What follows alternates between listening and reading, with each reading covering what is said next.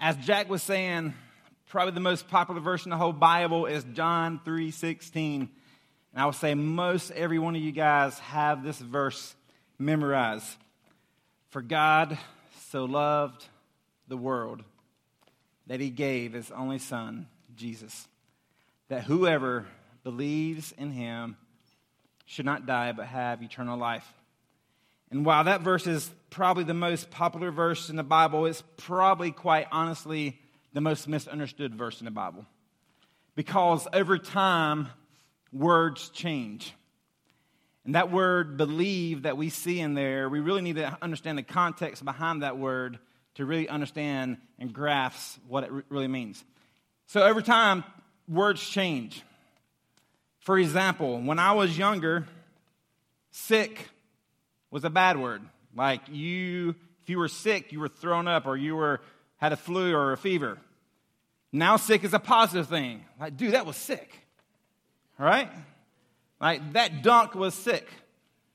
It's a positive thing. Words change. Another example. Snap. See, when I was your age, snap is this. But when you think of snap, what do you think of? Snapchat. What were you thinking of? Oh, snap. Oh, that's a good one, too. See, it's even changed. Yeah. Another one is the word bay. See, when I was your age, the bay was this body of water that you went and you had your boat in there and you could swim or do whatever. Bay now means something totally different, right? Before anyone else, right? It changes. Tweet. That used to be what birds did. But now that's what you guys do. Actually, you probably don't do that anymore because you're into other things. Tag. That was a game I played when I was little. But now you want to be tagged and post with social media. And one last one, you don't. One last one is K. It used to be a letter in the alphabet. Now it's a terrible way to end a text conversation. And this is what I do. If you ever text me K, I always text back LMNOP. It's just what I do. Because I don't like K. Okay? Okay. So words change. For God so loved the world that he gave Jesus that whoever believes. And I think every time that word believe has changed from when it was written until today. And I believe the enemy uses that word, this verse, John 3:16, to lead people, to teach people, to make people think that they believe when they really don't believe. Because if you ask all of your friends at school, if you ask the typical American, do you believe in Jesus? Most likely, 95% of them would say yes. Because why? You grew up in America, and if you went to church any your whole life, you believe in Jesus. Whether you trust Jesus in your life or not, you still believe in Jesus. I have a family member who is not a Christian, and he would tell you, I am not a Christian. He commits that. But if you ask him, do you believe in Jesus? He would tell you, yes, I believe in Jesus. So that leads us to believe that there's two different meanings of believe. There's the intellectual belief, and there's a heart belief. And we'll look at that tonight. Because even if you look in Scripture, even the demons believe in Jesus and they shudder at his name. And we cannot say that a person cannot be saved unless they believe. You can only be saved if you believe in Jesus. Acts 16:31, believe on the Lord Jesus Christ and you will be saved. So we can't change that. We can't change Scripture. But I think there's two different definitions that we're going to look at tonight. John 3:16 is a great verse, probably one of my most favorite verses, but we need to understand the context behind John 3:16. And in order to do that, we're going to look at some verses before that. We actually go back to chapter 2, read a couple verses in chapter 2, and then go to chapter 3. So we're going to read a lot of Scripture tonight, which I hope you're okay with that.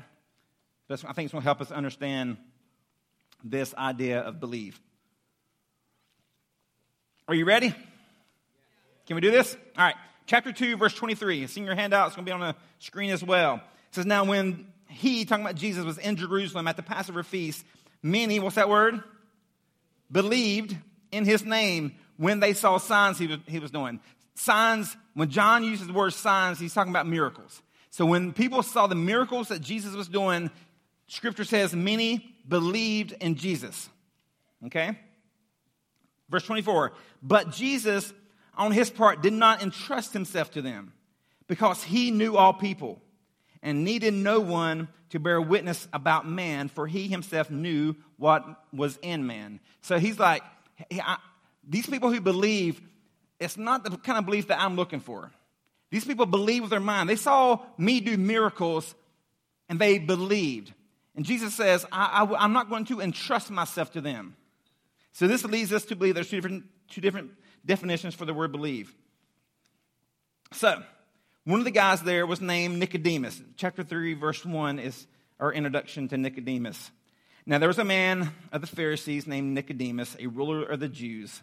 This man came to Jesus by night and said to him, Rabbi, we know that you are a teacher come from God, for no one can do these signs, these miracles that you do unless God is with him. So he was part of this group of people who believed in Jesus because they saw the miracles that he was doing. They saw Jesus do these signs, these miracles, and he was one of the group of people that believed. Jesus answered him, verse 3, truly, truly, I say to you, unless one is born again, he cannot see the kingdom of God. Now, just imagine Nicodemus. He's like, whoa. Do what? Like, born again? Like, what are you talking about, Jesus? Now, I was in a room when Tiffany gave birth to all three of our kids. And the two boys that were born last, thank you. They were born at a birthing center in a tub. And it was pretty cool, all right? It was more chill. Selah, however, her first was born in a hospital. And Tiffany, my wife, had no drugs, no medicine. I had no drugs, no medicine. And I remember when she was there, like they put all this stuff on Tiffany to monitor her. And I noticed this little machine beside the bed. And I started noticing that when this bar got higher, my wife got in pain. She was having contractions. So being the good husband that I am, I was telling Tiffany, all right, Tiffany, it's about to happen. They're getting higher. Be ready. And then she would have her contraction, and then it would go back down. I was like, and I saw it go really high one time. I was like, oh, Tiffany, this was a big one. Prepare yourself. And my holy, godly wife, no joke, she took my shirt and said, shut up. I don't want to know when the contractions are coming. Let me tell you something. I looked at the doctor. I says, dude, you got to give her some medicine. No joke. I said that. I said, you need to give this woman some medicine. And not exactly that way, but I said, can you give her something? And let me just tell you, it was intense. When Selah was born, she was in labor from about midnight to 11:30 or so until 7 a.m., and it was intense.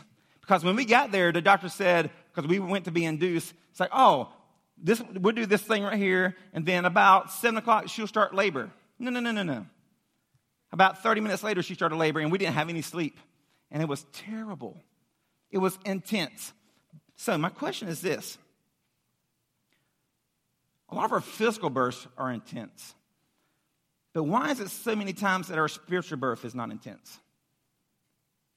Like we make a decision and we don't really see change in our life. And if you remember back when we did a fall retreat, one of my messages was all about when you meet Christ, your life should be different.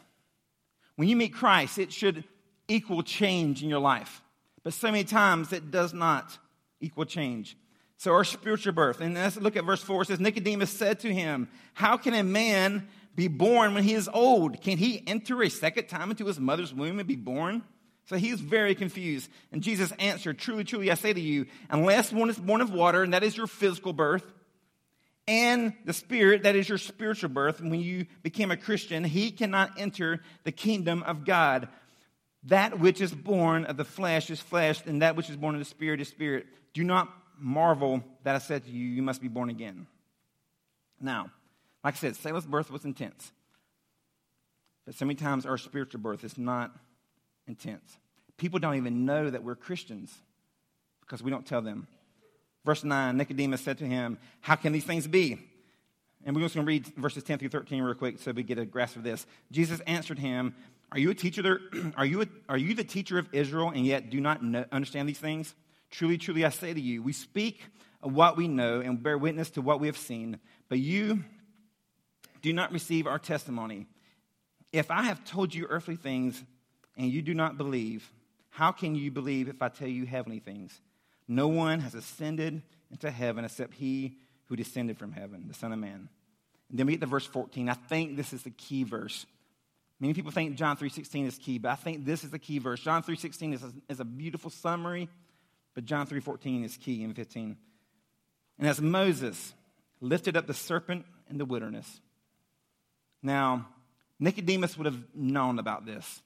Nicodemus, being a Jew, there's a good chance he had the first 5 books of the Bible memorized, or at least he knew them very well. So he knew about Moses. So far, what Jesus has been talking about has been gibberish to him, but he knew about Moses. So as Moses lifted a serpent in the wilderness, so the Son of Man must be lifted up, that whoever believes in him may have eternal life. For God so loved the world that he gave his only Son, that whoever believes in him should not perish, but have eternal life. So John 3:16 is based off of John 3:14. And Jesus gives us the definition of the word believe right there. Just as Moses lifted the serpent in the wilderness or the desert, so the Son of Man must be lifted up. And everyone who believes like that will be saved. And some of you are like, okay, I don't even know what are you talking about? This whole snake in the desert and what is that all about? I'm glad you asked, because we're going to look at that. You have to go back to Numbers 21 to find out what Jesus was talking about, which Nicodemus would have known very well about. They had been in the desert at this point. Remember the story of Moses? Remember he went to Pharaoh. He says, Pharaoh, oh baby, let my people go. And then he left, and long story short, they went through the Red Sea on dry ground. The waters came and killed the Egyptians, and they spent 40 years in the wilderness. And at this point, they've been there for about 38 years in Numbers 21. And there's some people say 3.5 million people were there. It's a pretty big camp. And God took care of them. He provided for them food with manna and water. And look at Numbers 21, verses 4 through 9. It says, from Mount Hor, they set out by the way of the Red Sea to go around the land of Edom. And the people, the Israelites, became impatient on the way. And they spoke against God and against Moses. He said, why have you brought us up out of Egypt to die in the wilderness?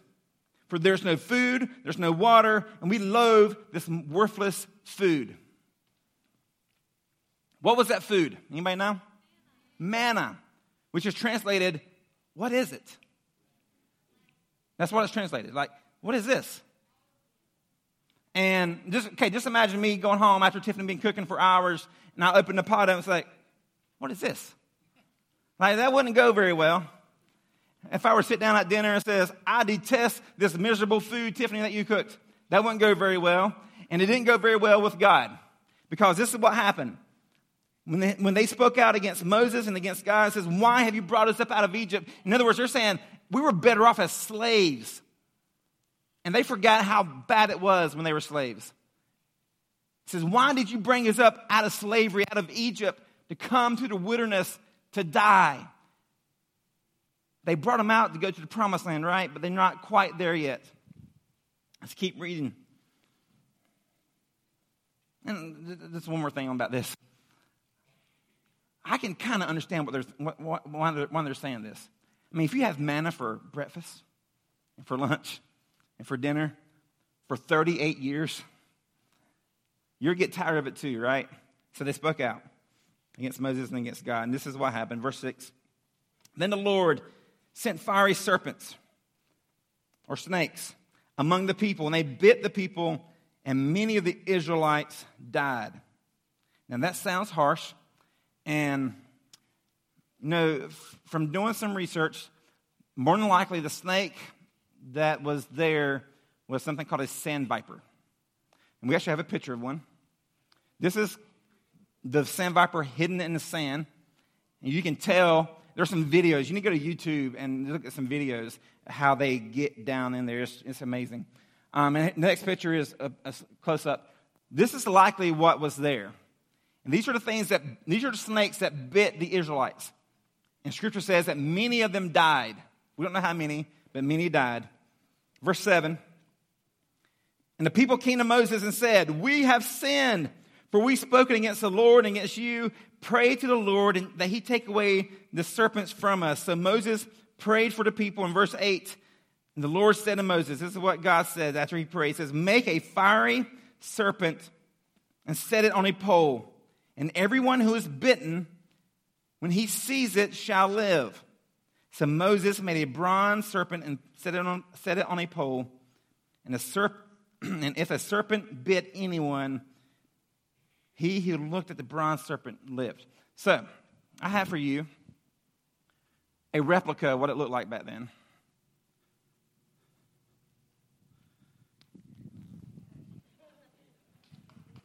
All right. So this is similar to what it looked like. This is my son's stuffed animal that he sleeps with every night. And so pretty much what happened was they prayed to God, "Take away the snakes. We don't want the snakes anymore." So this is God's solution. He says, get a pole. We don't know how big the pole was. It could have been short or long. I don't know. He says, make a bronze snake, put it on the pole, and if anyone was bitten by a snake, you look at the snake on the pole and you live. It's kind of weird, right? But that's the solution that God had. He didn't take the snakes away. I would have prayed, just take the snakes away, but he didn't do that. He left the snakes there. And if you got bitten, look at one and live. Now imagine, all right? Imagine you're strolling through the desert, you and your bae, all right? And you got bitten by a snake. Bam, it happened. Like you didn't see it. It just came up and bit you. What are you going to do? You're going to drop everything and run as fast as you can to find this snake. Why? Because this snake's going to save your life. Now, I imagine 3.5 million people. There's a lot of people there, right? I imagine there's some tents set up where people lived. Now imagine you got bit and you can't see that snake. What are you going to do? You're going to jump as high as you can so you can get a glimpse of the snake. You're going to jump to try to get a glimpse of the snake. Why? Because the snake's going to save your life. Now, do I look silly doing that? Yeah. But who cares?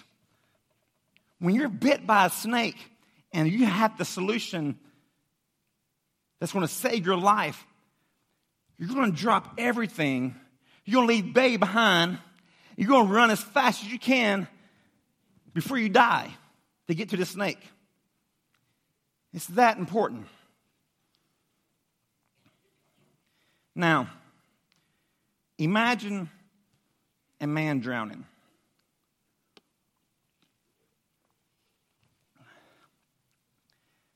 If a man is drowning, he's not going to say, "Excuse me, lifeguard. Like, when you get a moment, can you throw me a life vest because I'm drowning here? But I don't want to bother you, just whenever it's convenient for you." No, you wouldn't do that, right? What would you do? You would scream. Say, "Lifeguard, I need your help. I am drowning here." And it wouldn't matter what was in your way. You would do everything you can to get the lifeguard's attention because they have a device that could save your life. Now, I almost drowned once. I was probably 10 or 11, and we went to this neighborhood pool. Growing up, I lived in a small town in the country, if you couldn't tell. And all my buddies went to this one neighborhood pool. It wasn't quite Olympic size, but it's pretty big. And we always played shark. I don't know if you know what shark is, but we always play shark. And I jumped down, and I was kind of hanging out at the bottom of the pool for, it's about 10, 12 feet probably, hanging out at the bottom. And then I was coming back up to get the wall before I got tagged. And as I was coming up, this kid jumped on me. And I went back to the bottom. And I had a little bit of air left, but not very much. So I pushed off the bottom again to get to the top, and another kid jumped on me. And I went back. And at this point, I was going to do whatever it took because I am out of air. And I wanted oxygen so bad. So I did everything I could to get to the top and got breath. And I remember that feeling that I wanted breath, air, more than anything else in my life at that point. And I'm sure that is the way people felt when they got bit by the snake. I don't care what anybody thinks of me. I'm going to run. I will do whatever. If you're in my way, you're going down. I'll do whatever it takes to get to the snake because the snake has the power to save my life. The snake has the power to save my life. And that's powerful. Come get a volunteer. Yeah, black shirt. Tell me your name again. Jay. Come on up. Actually, come right here. All right, this is Jay. We're best friends, by the way. Jet, like a plane. Jets. I'm sorry, Jets. This is Jet. Is it really Jet? Yeah. All right. This is Jet. We're best friends. And Jet just got bit by a snake. You just got bit by a snake, didn't you? Yeah. Say yes, sir. Yes, sir. It hurt, didn't it? Say yes, sir. Yes, sir. Do you want to go see the bronze snake so you can be healed? Say no, sir. No, sir. Why not? The snake could save you. Say, I don't believe in that stuff. I don't believe in that stuff. Well, all your friends here, you're about to die. So do you want to say goodbye to your friends? Yeah. Say yes, sir. Bye, Parker. Say yes, sir. Oh. Say yes, sir. Yes, sir. All right. All right, but the thing is you can't walk because your legs are swollen. Say, oh, no. So do you want me to carry you so you can say goodbye to your friends? Say yes, sir. Yes, sir. All right, hop on my back. Hop on. My shirt is coming up. You don't need to see that.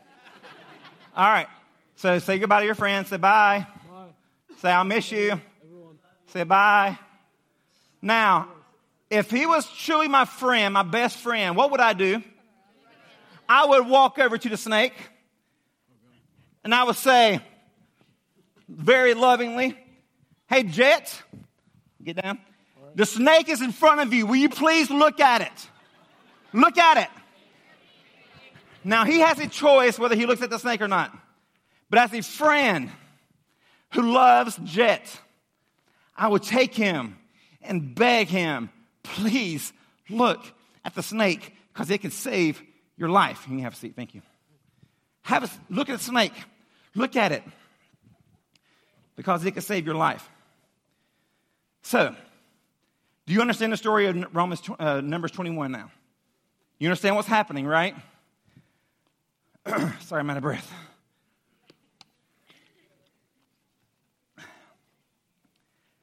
That's why I picked the small guy and not you.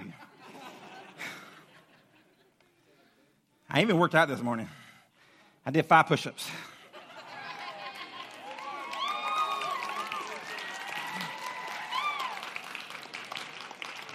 All right. So, if you believe like that, you will have eternal life. Just as Moses, listen to this verse 14 again. Just as Moses lifted up the serpent in the wilderness, so the Son of Man must be lifted up. That everyone who believes, listen, everyone who believes like this will have eternal life. Does it make sense now? If you believe like everything you have depends on you, your life, it depends on it. life or death, if you believe like that in your heart, that the snake's going to save my life if I got bit, if you believe like that, you will have eternal life.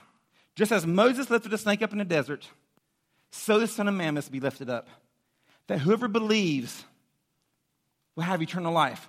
For God so loved the world that he gave his only son, Jesus. Do you get this? He gave his only son, Jesus, that whoever believes, and it's not this kind of belief, guys. Get this. Whoever believes in him will not perish, but have eternal life. I want you guys to get that. Because so many of us, we have knowledge of Jesus. We know all about him. And we've all been bitten by a snake called sin. Romans 3:23, for all have sinned. That's you and that's me. We've all sinned. We've all fallen short of the glory of God.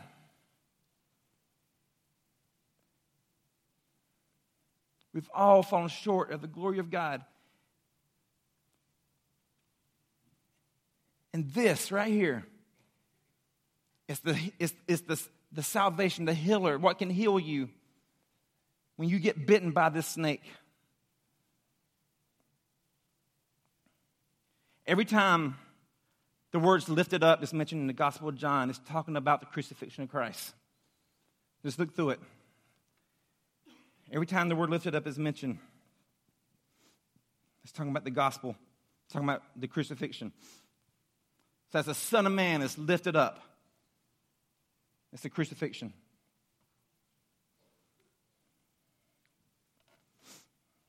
Just like the snake brought healing to their sicknesses, the cross brings healing to our sin.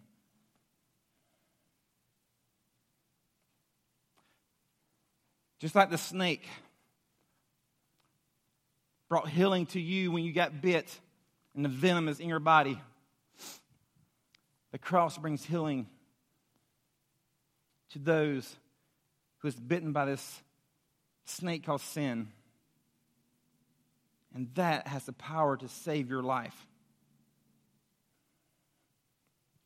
There's this quote, it's on your handout. I don't know where it's from. But it says this, it says, John 3:16, it presents the greatest lover, which is God. The greatest measure of love, so loved. The greatest recipient of love, the world. The greatest utterance of love that he gave. The greatest gift of love, his only son. The greatest beneficiaries of love, that whoever, the greatest answer to love, believes in him. The greatest liberation of love should not perish. And the greatest result of love, but have eternal life.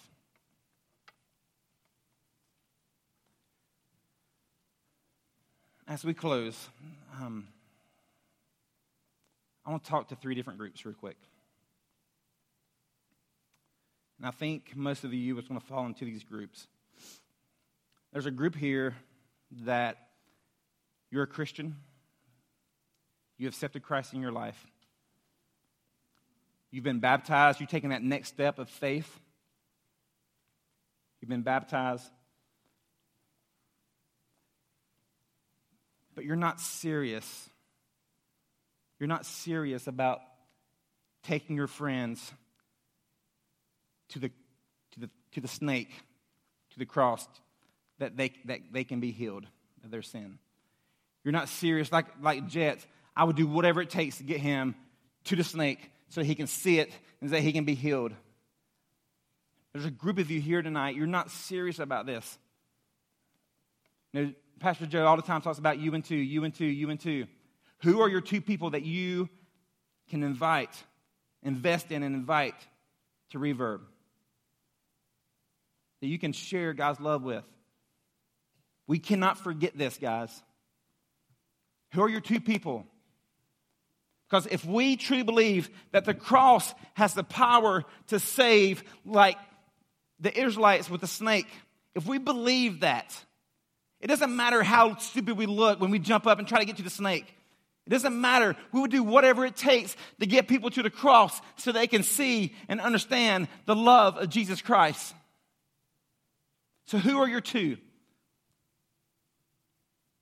that you need to invest in? There's another group here. You're also a believer. And you've never taken that next step in baptism. And I believe you need to. Short testimony of my life. I became a Christian in 6th grade. I didn't get baptized as a believer until I was a senior in high school. And I felt like I needed to do that.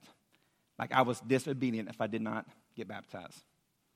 And some of you, you've been a believer for weeks, months, years, whatever, but you've never taken that next step. And I'm challenging you guys to do that. Talk to your small group leaders. Get with me. Go online and sign up. Easter weekend, it's going to be incredible. We're doing baptisms Easter weekend. And I would encourage you guys to be a part of that. And then the last group that I want to talk to you is you're just not there. Like you never put your faith and your hope and your trust in Jesus Christ. You're just not there yet. And I would challenge you guys tonight to do that. And as I mentioned last week, I'm not going to lead you into any prayer, but I want you to just have an authentic conversation with God. Speak. You don't have to speak out loud. Just speak in your mind. Pray. And He will hear you. And Scripture says if you confess your sins, that God, Jesus, is faithful and just, and He will forgive you of your sins and cleanse you from all unrighteousness. And some of you need to have a conversation with God tonight and place your faith and your hope in Jesus Christ. And it's very simple. Just talk to Him. Tell Him you're sorry for the sins in your life. Ask Him to come and live with you. And He will do it. And be authentic with that. So during this last song, the band, you can guys make your way up here. During this last song, if that is you, just have a conversation with God. Have a conversation with God. Have a conversation with God and make it happen tonight. Don't delay that. And in your small groups, talk about that. Your small group is not going to look down on you they're going to celebrate with you. They're going to celebrate with you if you made a commitment to follow Christ tonight. So those are the three people I want to talk to you. Are you serious about leading your friends to Christ? Maybe you need to take your next step in baptism. Maybe if you have never placed your faith and hope in Jesus Christ, tonight's the night to do that. Let's pray. God, thank you so much. Thank you so much for the cross. That you came in form of a man and you lived a perfect life and you died for us so that we can have a relationship with you, so we can spend eternity with you in a place called heaven. God, thank you. I don't understand the love that you have for us. But God, I thank you for that love. God, work tonight. If there's anyone here who does not know you, God, I pray that they would just begin that relationship with you right now as we speak. God, help us to get serious about our walk with you. We love you. We thank you. Move tonight, God. Praise in your name, Jesus. Amen.